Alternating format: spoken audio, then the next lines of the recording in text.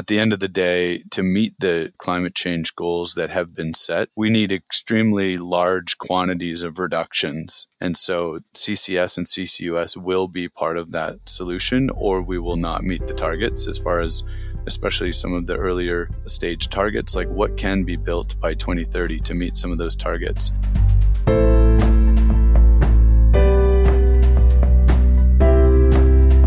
Welcome to Sustainability Leaders. I'm Michael Torrance, Chief Sustainability Officer with BMO Financial Group.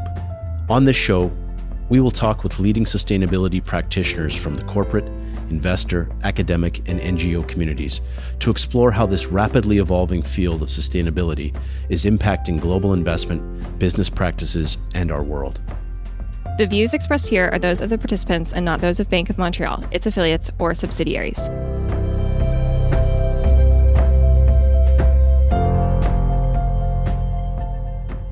Carbon capture technologies represent one of the best near-term opportunities to reduce CO2 emissions.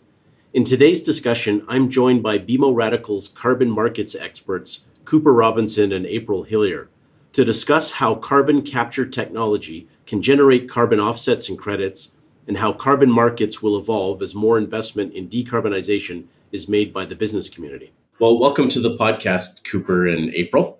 Cooper, why don't we start with you? If you could just tell our audience a little bit about yourself, what you do, and what your background is that led you to your role. Thanks, Michael. Cooper Robinson, I lead the innovation team at BMO Radical. My background is in engineering and entrepreneurship, and my journey has largely been driven by a belief that environmental sustainability and profitability are not mutually exclusive, and that in fact, over a long enough arc, we'll see them sort of converge. And I've had the privilege of being deeply involved in many first-of-kind carbon monetization projects in the energy-related sectors. And I built a business focused on scaling them, which was first acquired by Radical in 2019 and then subsequently by BMO in 2022. So that's how I've come to BMO Radical. Great. Thanks, Cooper. What about you, April? Well, thanks, Michael. Happy to be here. I'm April Hillier. I am a chemical engineer with 25 plus years of experience. I've been working in sustainability and carbon markets for about 12 years now. My years of experience have afforded me the opportunity to develop a multidiscipline skill set. And I think the combination of these things have proven really beneficial to prepare me well for my role at BMO Radical as their director of CCS and other industrial innovations working with Cooper. So for those who aren't familiar, can you just define CCS and CCUS? CCS is carbon capture and storage, as compared to CCUS is carbon capture, utilization, and storage. Carbon can be captured from a variety of different project activities. There's a post-combustion, and that would be when you capture post-combustion flue gas from an emission stack, and you capture the CO2 that's in that waste stream, and you are able to then isolate the CO2 in that stream and transport it and then inject it into a deep saline aquifer into the ground for geological and permanent storage. CCUS, on the other hand, is when you capture that CO2 and you use it in another way, in another product. You can put it into cement, for example, and mineralize it as a way to store it. And the key to understanding CCUS is that the CO2 that has been captured has to be permanently fixed so that it cannot be released to the atmosphere again. So the purpose of this podcast is to talk about CCS and CCUS in relation to carbon markets. Can one of you maybe Cooper, just kind of give us an overview of what is the relationship between that kind of technology and carbon markets? Yeah, happy to, Michael. I'll maybe start with just kind of my take on why I believe carbon markets are important. So carbon markets are a tool that enables the trading of emissions. And emissions trading allows flexibility that can accelerate our progress towards climate change mitigation in pretty important ways. So some of our friends at the International Emissions Trading Association and the Center for Global Sustainability at the University of Maryland have done a lot of modeling and research in this area. So we actually have some statistics. Those suggest that emissions trading, so as they would describe cooperative implementation of Article 6 from the Paris Agreement, could unlock cost reductions in achieving our targets on the order of $250 billion per year in 2030. And if those cost savings are reinvested, mitigation could be more than doubled. So just to show the power that this kind of policy can have. Now, the current state, one of the shorthand ways that we categorize global carbon markets is between compliance carbon markets and the voluntary market. Of course, it doesn't quite split cleanly down the middle, but it's still a useful frame. So with voluntary markets, which are global in nature, across borders, largely kind of self-regulated by mostly nonprofits and scientists and engineers, and they're not commoditized in my view, although there's always efforts to standardize and commoditize. But what we see is a lot of folks, buyers in that market, caring about the story, or as we'll sometimes say, the charisma of a voluntary carbon credit. And that's because the demand does largely come from voluntary actions and commitments by corporates. So they're fundamentally sort of an instrument of climate finance. So they're often talked about in that frame of capital flows to emerging economies. And there's a handful of major registries globally, together represent about $2 or $3 billion in value per year. And then we have compliance markets. They aren't the opposite, but a lot of characteristics are sort of reversed. So they're not global. They're constrained to a jurisdiction because they're regulated by a government entity, and that government entity would have a jurisdiction. They're much more commoditized, although pricing is still not very often standardized. It usually has more to do with things like risk and counterparties and so on. And the demand comes from a regulatory requirement to reduce emissions that's often applied only to large final emitters. So they're fundamentally an instrument more so of regulatory compliance.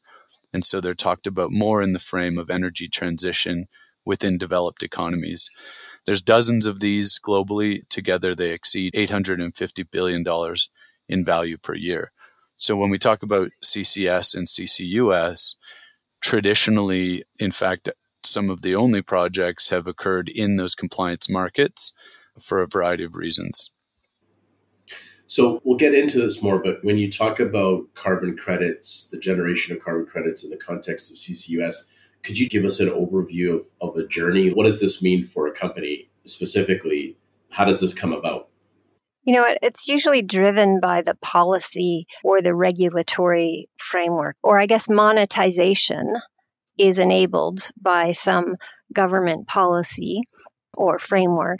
And that's an important piece of the puzzle, that these policies, whether they're offset opportunities, you need some incentive to help these projects go forward. So these are large emitters that are under pressure to decarbonize. Sometimes they are emitters that are in a segment of the industry that's difficult to decarbonize. So it's not always oil and gas. It can be any heavy industry. In order for them to do this decarbonization project, they're very capital intensive. They are long-term projects, and the competition for capital is real in these large companies that are considering this. They should consider things that are in the compliance market. They should consider opportunities that are in the voluntary carbon market. Opportunities for monetization, pathways for monetization exist in the compliance market. They also exist in the voluntary credit market. And I think in that distinction, there's probably an important difference. April earlier talking about the overall setup of a CCS or CCUS project. The differences in each of those steps can reflect differences in which pathways are available to them. So one really important distinction for these types of projects is whether they're considered avoidance projects or removals project. And that mainly comes from a distinction of whether the CO2 being stored is from an anthropogenic or a biogenic source. Typically, biomass to energy with CCS or BECCS, direct air capture with CCS, those are considered removals. And sources like an upgrader, a refinery, a cement plant, more industrial sources would be considered avoidance. The extent to which that matters depends on the pathway and the market. So in the compliance markets, we generally see less distinction, so more of the avoidance credits. And then in the voluntary market, there is lately a trend towards a preference towards removal credits.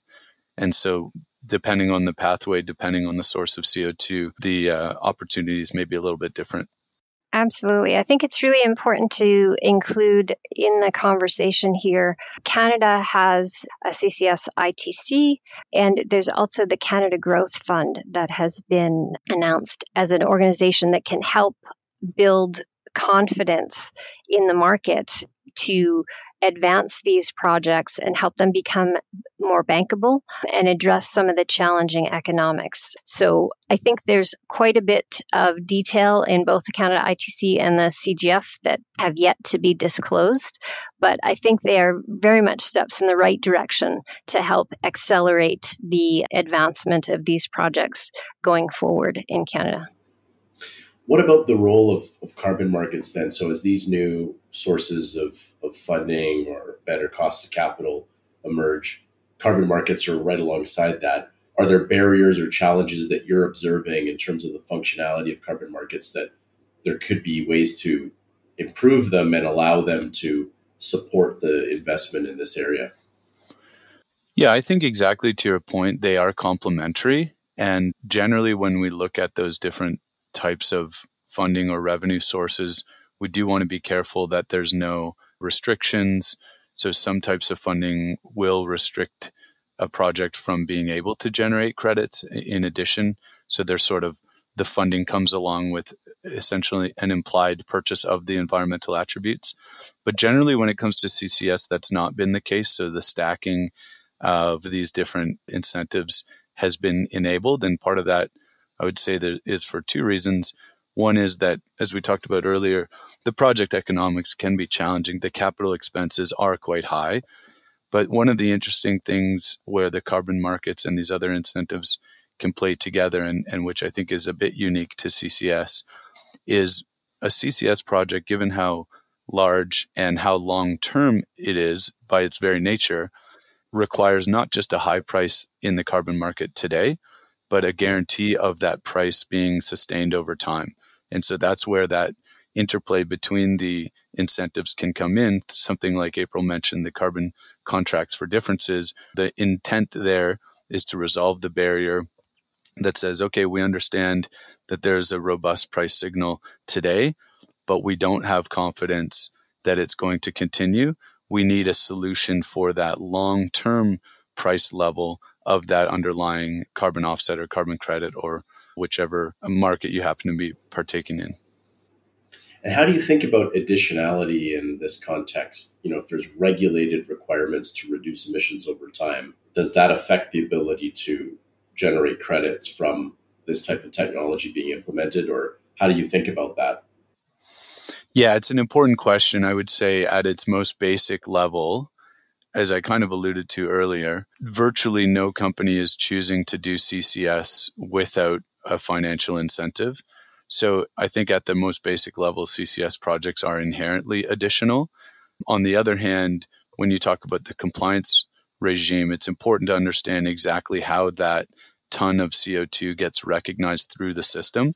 So in Alberta, for example, if you are a large emitter and you're capturing that CO2 and sending it off-site to be injected, the facility, even though that ton of CO2 has been captured, the facility continues to report as if it was emitted, and the injection of the CO2 is what generates the credit. And then that can be, through the system of the compliance reporting, worked back to the large emitter and used against their compliance, but there's no sort of double dipping. And so that's the way that generally works in Alberta and in Canada, is that the injection and permanent storage is this sort of default accrual of the credit and not just the capture. On the additionality side, there's been some questions in the U.S. about the additionality of some of the projects that are going to be eligible for in the voluntary carbon market for credit generation under some of those ones that I was describing as in development. And so the gold standard, the ACR protocol that's in development. And, the one thing I would say about those projects is that I always lean on the adoption rate as the defining feature of additionality for me. If we're not currently doing it right now, and it isn't, widely commercialized, the practice of capturing carbon from those operations, it meets the additionality threshold that's associated with the barriers test of the rate of commercial adoption. So I think that in my mind, I don't have a question of additionality for these projects going forward in the US. And if we turn maybe to just kind of think about this from the perspective of a potential buyer of these types of credits, who are the buyers and how should they be thinking about market integrity? Can you tell us about the buy side of this credit market?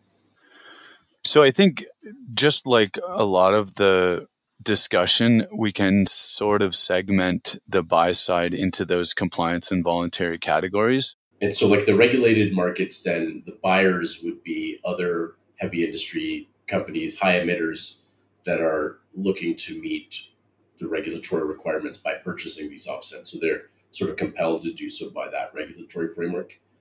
That's right. And in these cases, as I was describing earlier about the flow of the credits, the demand can actually be within the project. The facility at which CO2 is being captured is continuing to report that CO2 as being emitted.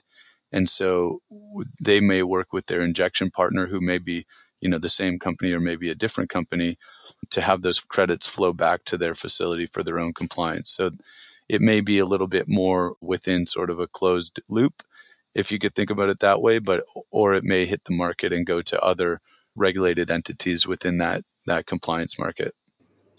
And then on the voluntary market, who are you seeing as being the buyers? When we started talking at the top, we were describing that CCS credits or activities can be removals or they can be avoidance type credits. And so what I'm seeing is that there's a demand for the removal credits. And that's primarily because there's very low supply of them in the market. So any of the project types within CCS that are actually removals, those are sought after. Those are in high demand. And so those types of projects are like direct air capture, for example, or biomass to energy type projects. So any of the ethanol facilities with CCS that are in development. Just to reinforce, the volumes are so low, it's a little bit difficult to characterize the buyers as you describe. The volumes are low and the prices are high. What I think we are keenly interested in understanding and seeing how it plays out is, what is the depth of that demand and at what price level? How does that price change over time as more supply comes online? And just sort of how deep is that demand curve? And so when it comes to CCS and CCUS, how important is that in terms of achieving climate policy goals? Do you have a sense of the scale of the growth of the use of that technology as decarbonization accelerates? I think there's a few ways to think about this, but at the end of the day, to meet the climate change goals that have been set, we need extremely large quantities of reductions. And so CCS and CCUS will be part of that solution, or we will not meet the targets as far as especially some of the earlier stage targets, like what can be built by 2030 to meet some of those targets. I think it's the challenging reality that we have been setting, at least in Canada, emission reduction targets since 1988, and we haven't met one. So it's going to have to take, a large scale deployment of very impactful technologies like CCS and CCUS. The other lens that I think has been talked about there is a little bit of the scale up of direct air capture in particular. There's a little bit of an analogy here when people say, for example, why should we go to Mars when we still have problems here on Earth? The reality is, as far as I'm concerned, that we will need the DAC type of technologies to reach the long-term goals. And so we need that technology development cycle. We need those costs to come down, and we need that to happen now. But there is a real question of an unlimited renewable energy world. We should build a lot of DAC in a world where that megawatt hour of renewable energy could go to a DAC plant, or it could go to displacing fossil-derived electricity somewhere else. There's a real question, and I think there's, a lot of people are debating those questions. And my personal perspective is that we need to do all of it. And like I said, we need to do it quickly if we want to have a chance at meeting some of the targets we've set out. April, anything to add to that? From my perspective, and I may be biased because, CCS is my world. However, I think there's nothing as impactful as these CCS projects that can be as impactful at scale. The small ones are 1 million tons a year. That's an impactful project relative to lots of the other decarbonization technology. And the even larger projects are up to 20 million tons a year. And so I think it's really important to look at CCS as a really important tool in the toolkit to reach those targets and ensure that we are, actually making forward gains. So related to that, then, can you talk about the hubs that you've seen develop, particularly in Alberta, that they've been awarded permits, and what's the growth of this? Is it accelerating in terms of this investment in Canada and across North America? Mm-hmm. So the hubs in Alberta, there was a competitive process where the government of Alberta was taking applications for any that wanted to be considered for a sequestration lease and tenure, which is part of the regulatory framework in retirement if you're going to inject CO2 under the ground in Alberta. And so 26 hubs were awarded the leases, and they are all at this point going through their evaluation stage. So it's a 1-year process of evaluation where the data is collected. And at the end of that 1 year, they will be deciding whether or not containment can be assured and that is a viable geological storage container. So outside of Alberta, what are you seeing? What are the trends?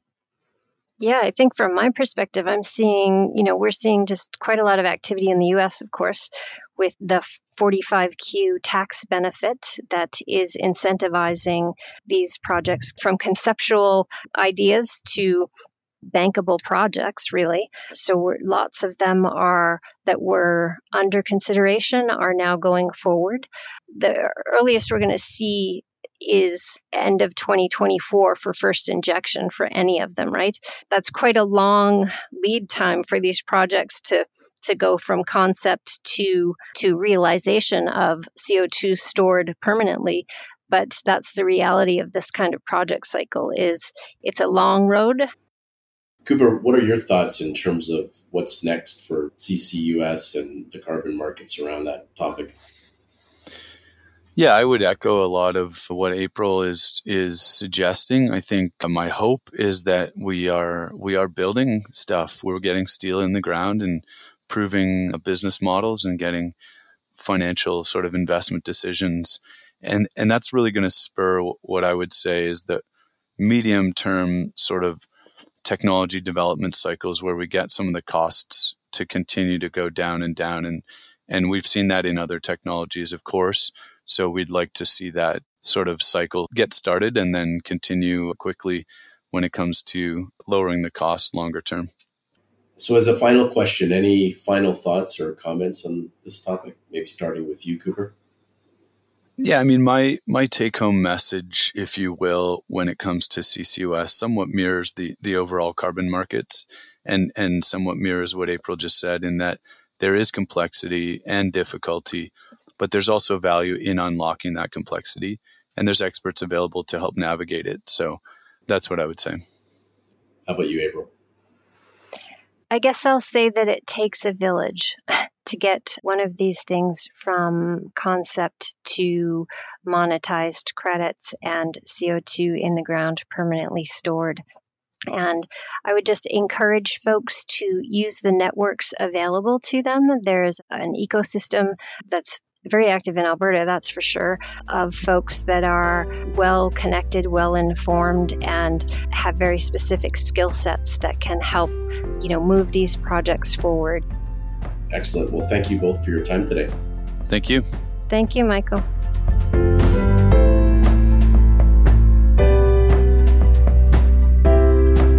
Thanks for listening to Sustainability Leaders. This podcast is presented by BMO Financial Group. To access all the resources we discussed in today's episode and to see our other podcasts, visit us at bmo.com/sustainability leaders.